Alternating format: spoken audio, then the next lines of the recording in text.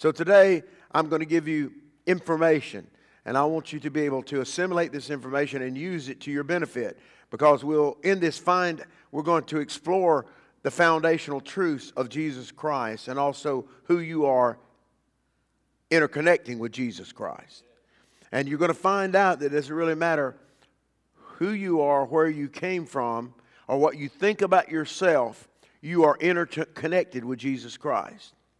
Your strength comes from one another and through the Master that causes the interconnection, the joining, okay? So here's a question and an answer that rocked the world. A question and an answer that has rocked the world and brought change forever. You may not see it, but absolutely the devil knows about it. A question and answer that changed everything. Matthew 16, verse 13 through 15. We'll start with that, then we'll move on in further on. Well, actually, it's going to be Matthew 16, 13 through 19. But hear this. Now, when Jesus came into the district of Caesarea Philippi, he asked his disciples. Jesus wanted to know something. He wanted to know what his men were thinking. The ones that were following him were thinking. This is key to understanding the Rock of Ages. The Rock of Ages wanted to know something. And he needed that information because he wanted to know, are they thoroughly furnished? Are they ready to do what he's going to give them instructions to do? Now watch this. Who do people say that the Son of Man is? Who are they talking about? What do they say about me? Watch.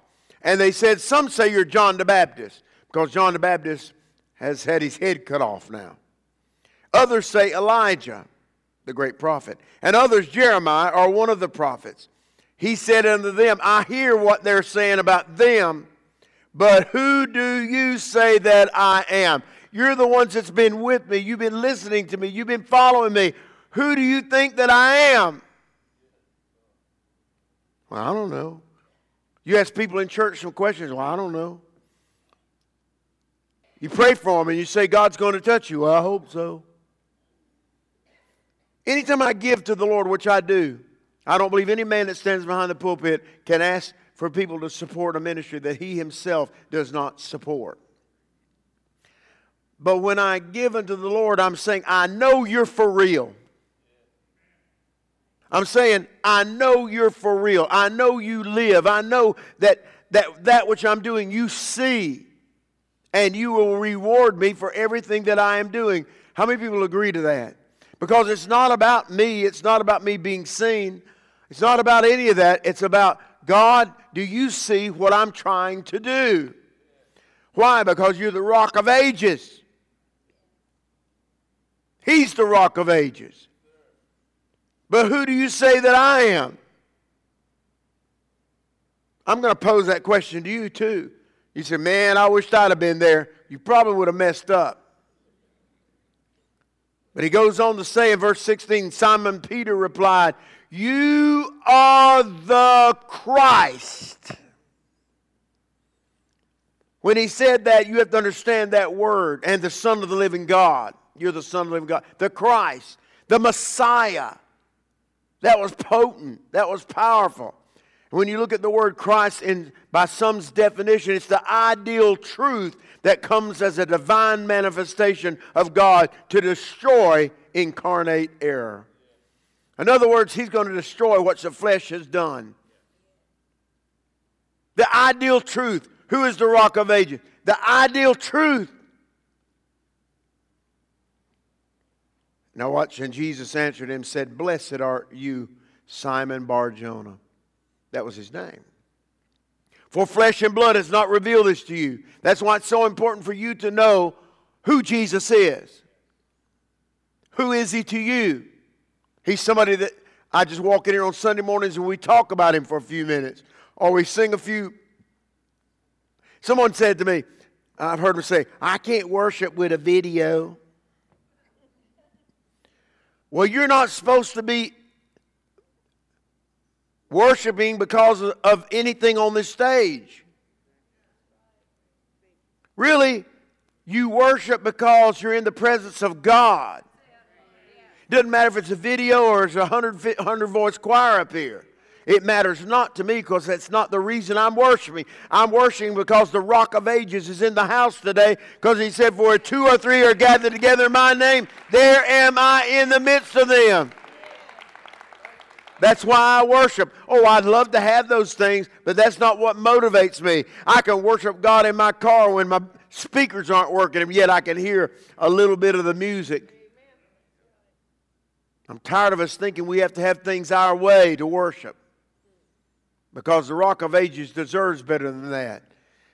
And flesh and blood cannot reveal that to you.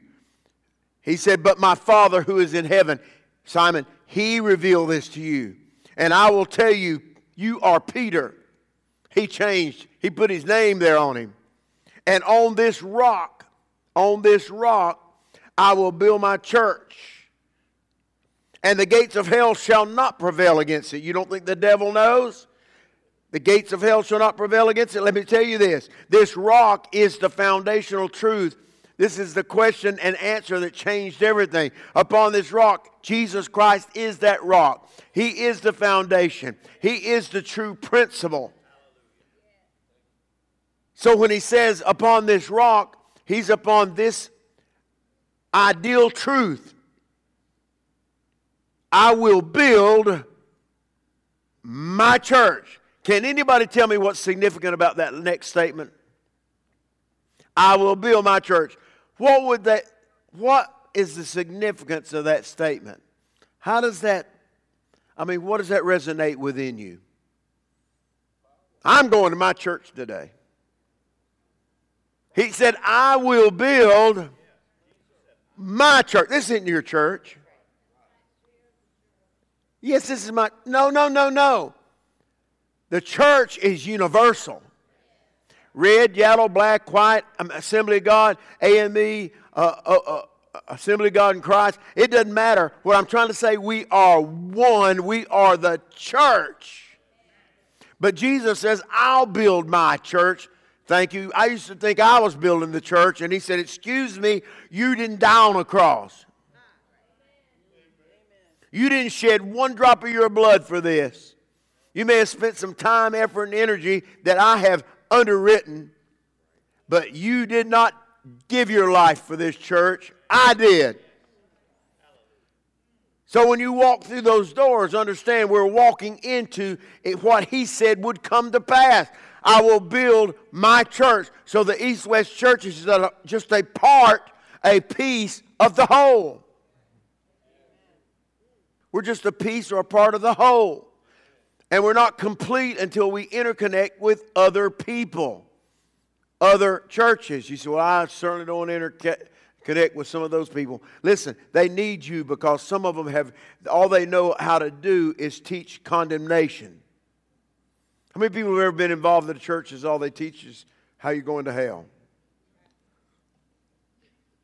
Condemnation, totally you're wrong, you're in error. That's all they preach. Well, I'm going to tell you that's not what Jesus preached. He preached more sermons against the religious establishment than anything else. He came against them. But he says, I will build my church, and the gates of hell, what does that mean? The authorities of hell shall not prevail against it. Nothing can stop this. And I will give you keys. What are keys made for? Yeah, they're there to unlock, to open a door. He said, I will give you the keys of the kingdom of heaven, and whatsoever, talking to the church now, whatsoever you bind on earth will be bound in heaven, and whatever you loose on earth shall be loosed in heaven. Amen. So Jesus is the rock, and he is the builder of his church. Can you say that with me? Jesus is the rock and the builder of his church. So anything we experience and anything we have is because Jesus has made a decision. I said, look, anything that goes on at the East-West Church, I'm listening to God. Let me tell you how much I believe in the Lord. If he said to me in the Spirit today, I don't want you to preach anymore. Now, he wouldn't do that, but let's just say he did.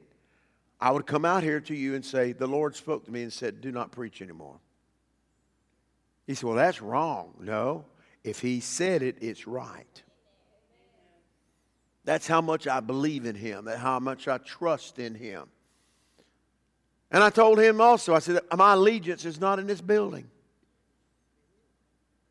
My allegiance is to the Lord Jesus Christ. And the reason I love you is because of my allegiance to him. Are we on the same page? And you know why you're healed when we pray? Because of our allegiance to him. Jesus is the head of his body, of this body, of the body of Christ. He is the head of his holy nation. He's the head of his peculiar people.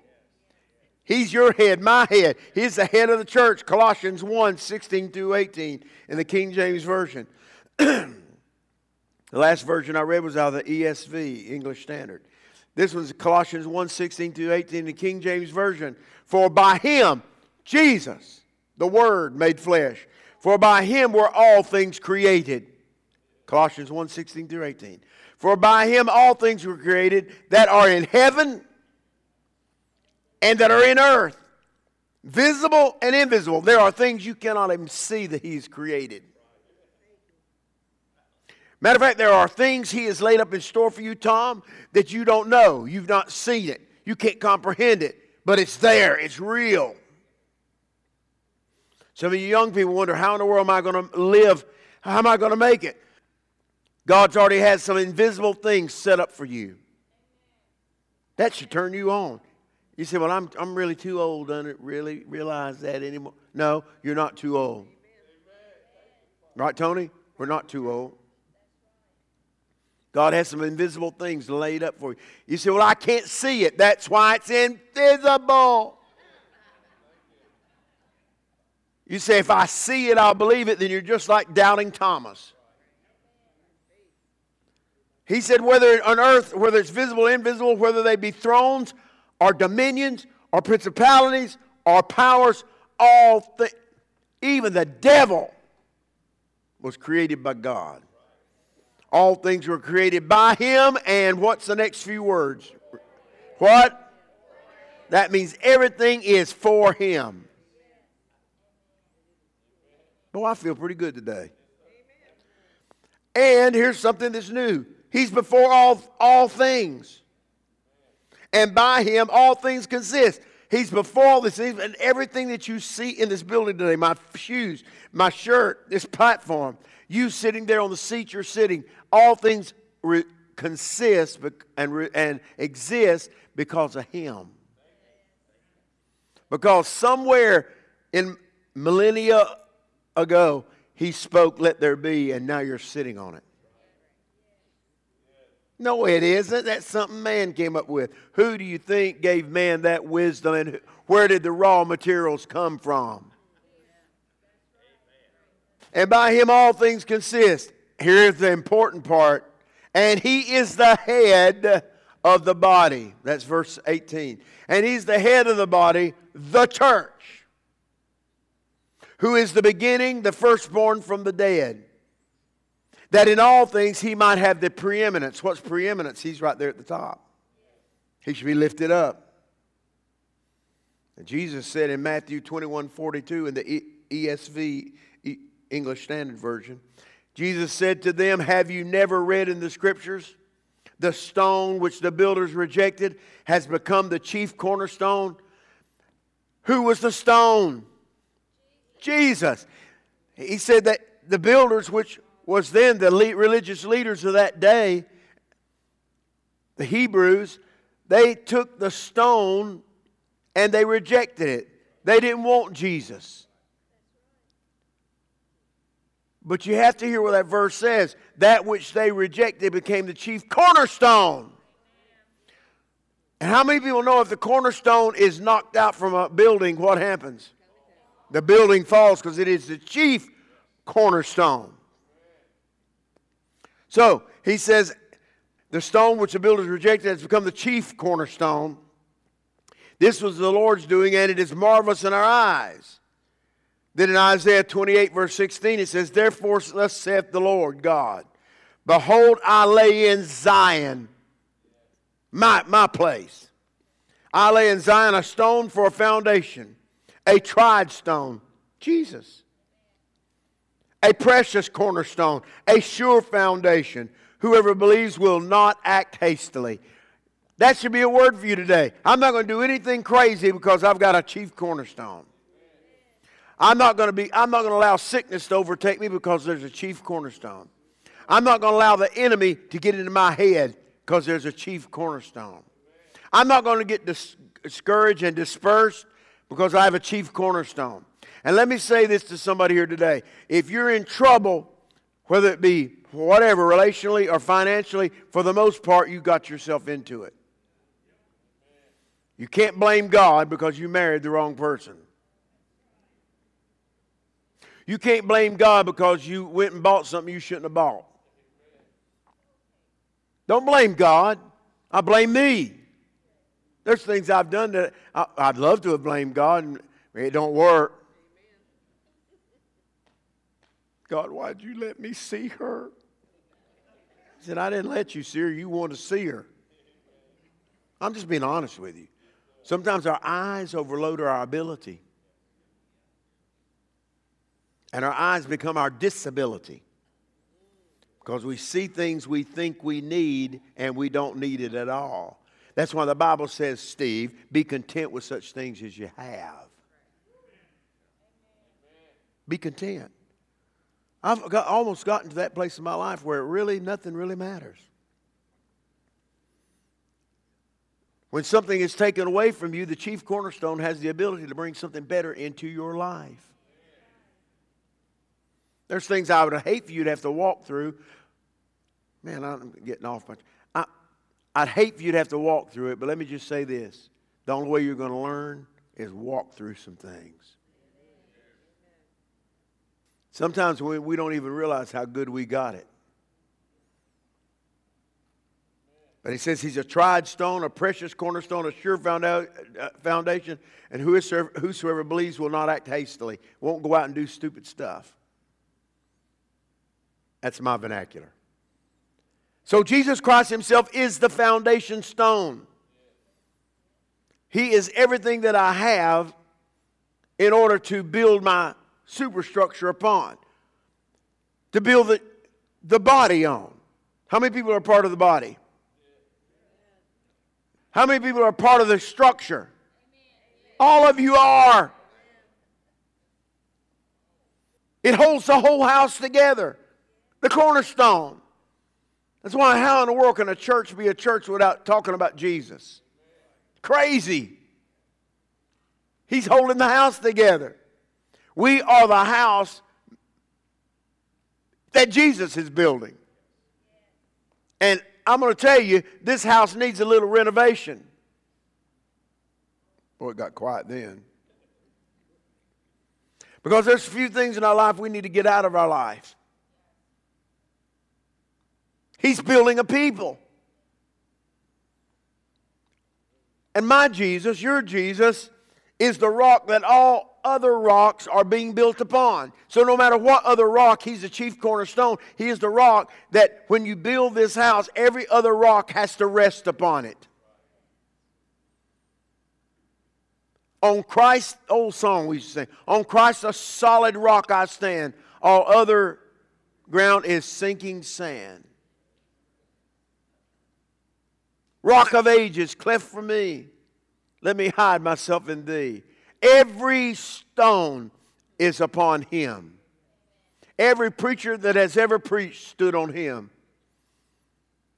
Every elder that was ever an elder stood on him. Every prophet stood on him. And today, when I pray for you, I'm standing on him. Yes, all the other rocks are built upon him. He calls Simon by the name Peter, which means you're a stone. You're a rock.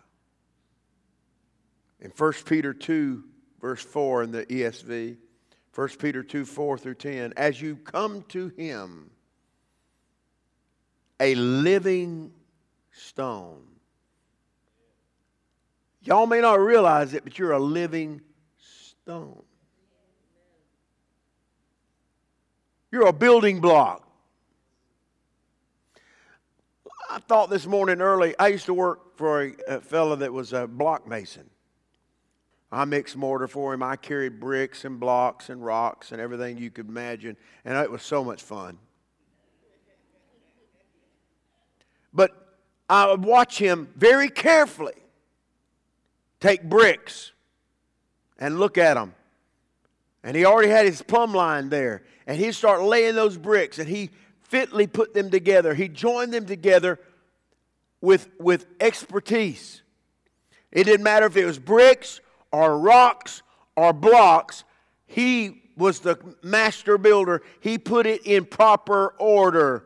I see that as the Lord showed it to me this morning, that just like old Pete, that was his name, Peter. Do you understand? Like old Pete, Jesus is putting you in proper order, in proper place, fitly joined together, where the structure can stand tall and strong. And it doesn't matter what the color of the rock is, it's going in the structure. Am I making sense? Pete's dead and gone. But some of the structures he worked on are still standing. Jesus was dead and came back again. And the structure he built will not be destroyed.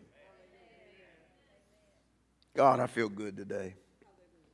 He become him a living stone, 1 Peter 2, 4. Rejected by men, but in the sight of God, chosen and precious. Chosen and precious. You yourselves, like living stones, are being built up as a spiritual house.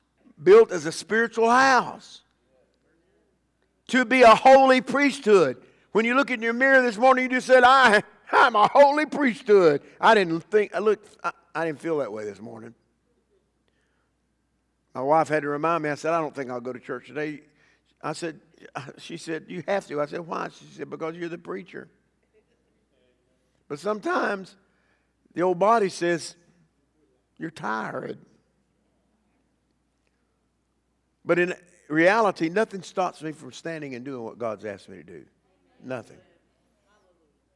I mean, I could tell you and paint some pictures that people didn't even know what I was going through, and I still stood here and preached.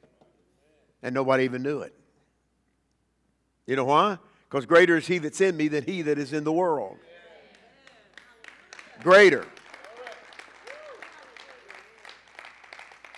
Here we are, a holy priesthood, to offer spiritual sacrifices acceptable to God through Christ Jesus. For it stands in Scripture, behold, I'm laying in Zion a cornerstone, chosen and precious, and whoever believes in him will not be put to shame.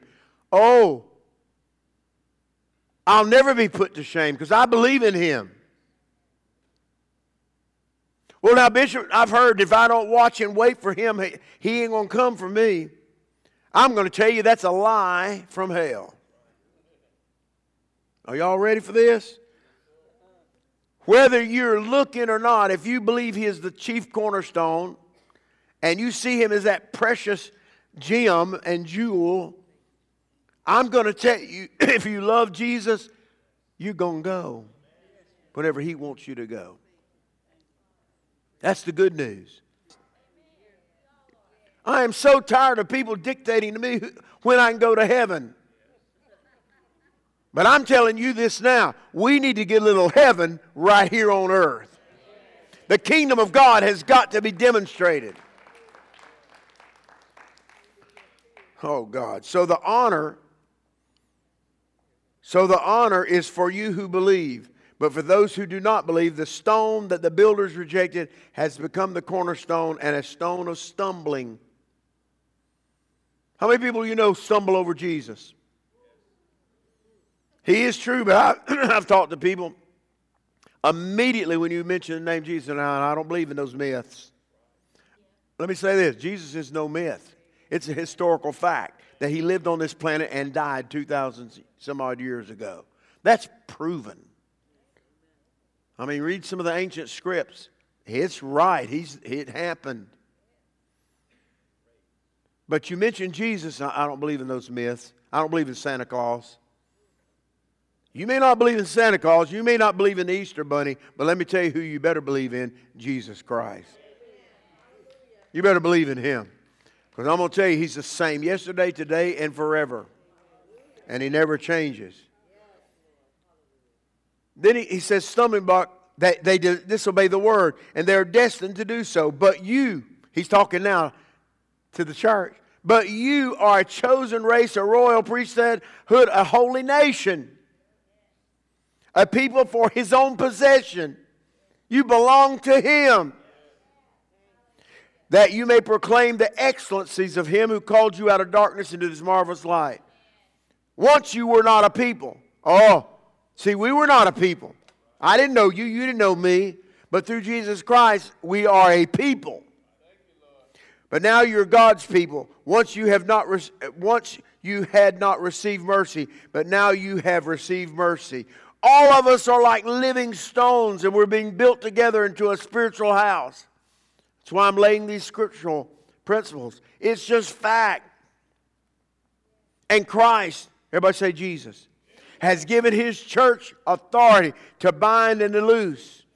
That's a legal term. What do you mean?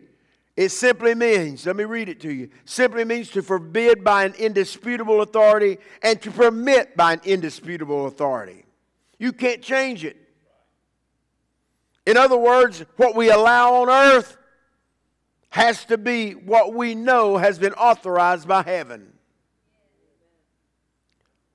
Whatever He's authorized, it'll happen. And why in the world we try to do things that He's not authorized? And if it's not authorized, it has no place in God's world. No place. Keys. He said, I'll give you the keys. Keys have to do with authority. Keys also have to do with wisdom. Has to do with knowledge. Has to do with understanding and revelation. How many of you need those keys? I do. I need a little wisdom and knowledge, Tom. I need it. I mean, never turn down a key when God gives it to you. Use it. We are to bring, here's our job, East West Church. We are here to bring God's will on earth as it is in heaven. When Ephesians 3:10 says, Ephesians 3:10 tells us that through the church, the manifold wisdom of God is made known to the rulers and authorities in heavenly places. It is telling us that the church has a unique place in God's economy. To show something. You're showing something about Himself. He invests things in you so that others can see Him, Himself. Not only to the world, but also to the angelic host in heaven. Every living thing. That's what's powerful. So when you look at we're in God's economy, the word in the Greek means primarily signifies the household management, the household administration, an arrangement and distribution or dispensation. The word economy is used with the intention of stressing the focal point of God's divine enterprise, which is to distribute or dispense Himself into man. That's the economy. Let me say this is not part of this message today. But you want me to tell you what the money is in God's economy? The only thing that you can spend is faith. So Jesus made it clear in all His statements how His kingdom would operate. The church, say, we are the church. The church is God's polity, meaning it is His organized society or political entity. That's what that word means. Or government in the world. His polity. It's not mine, it's His. The kingdom of God and Christ. The kingdom of God and Christ Himself must be seen all out through the church community. He must be seen. He must be revealed. Which means what? You move in justice. You move in truth. You move in mercy, love, peace, joy, healing, and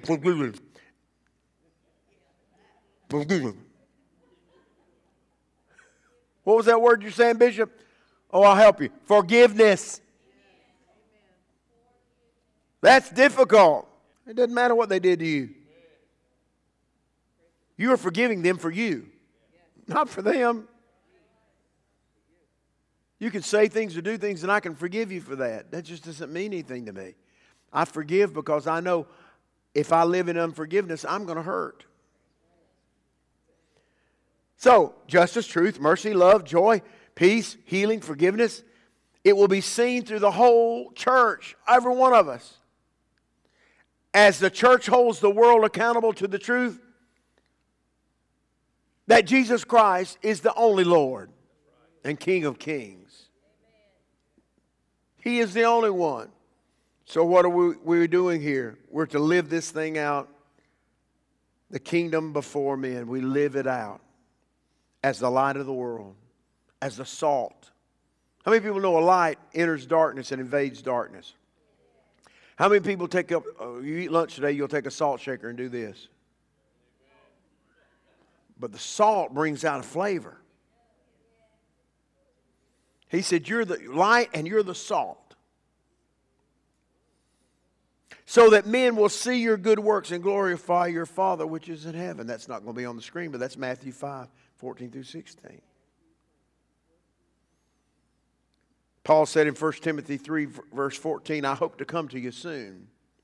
But I am writing these things to you so that if I delay, you may know how one ought to behave in the household of God. I'm going to teach you how to behave, which is the church of the living God, a pillar and a buttress for truth. Can anybody tell me? Paul was saying you are the ecclesia, the separated ones, the called out ones. And he said, you know, we become a buttress. Does anybody understand the word buttress? A buttress is when you have a wall here and there's another wall placed to keep it from falling. That's called a buttress. We are the buttress that keeps the wall standing. What is the wall? Truth. We keep truth standing. I'm almost through. Last statement. As we hold to the truth of Jesus Christ, the wall will stand. But if you don't hold it, who is going to hold it? Do you realize you've been called to make sure your family's saved? There are people today that are going to enjoy the fruits of your labor because you cared. Because you cared. There are people around you that need to see Jesus Christ. And nothing will prevail against the truth that is in the Lord Jesus Christ.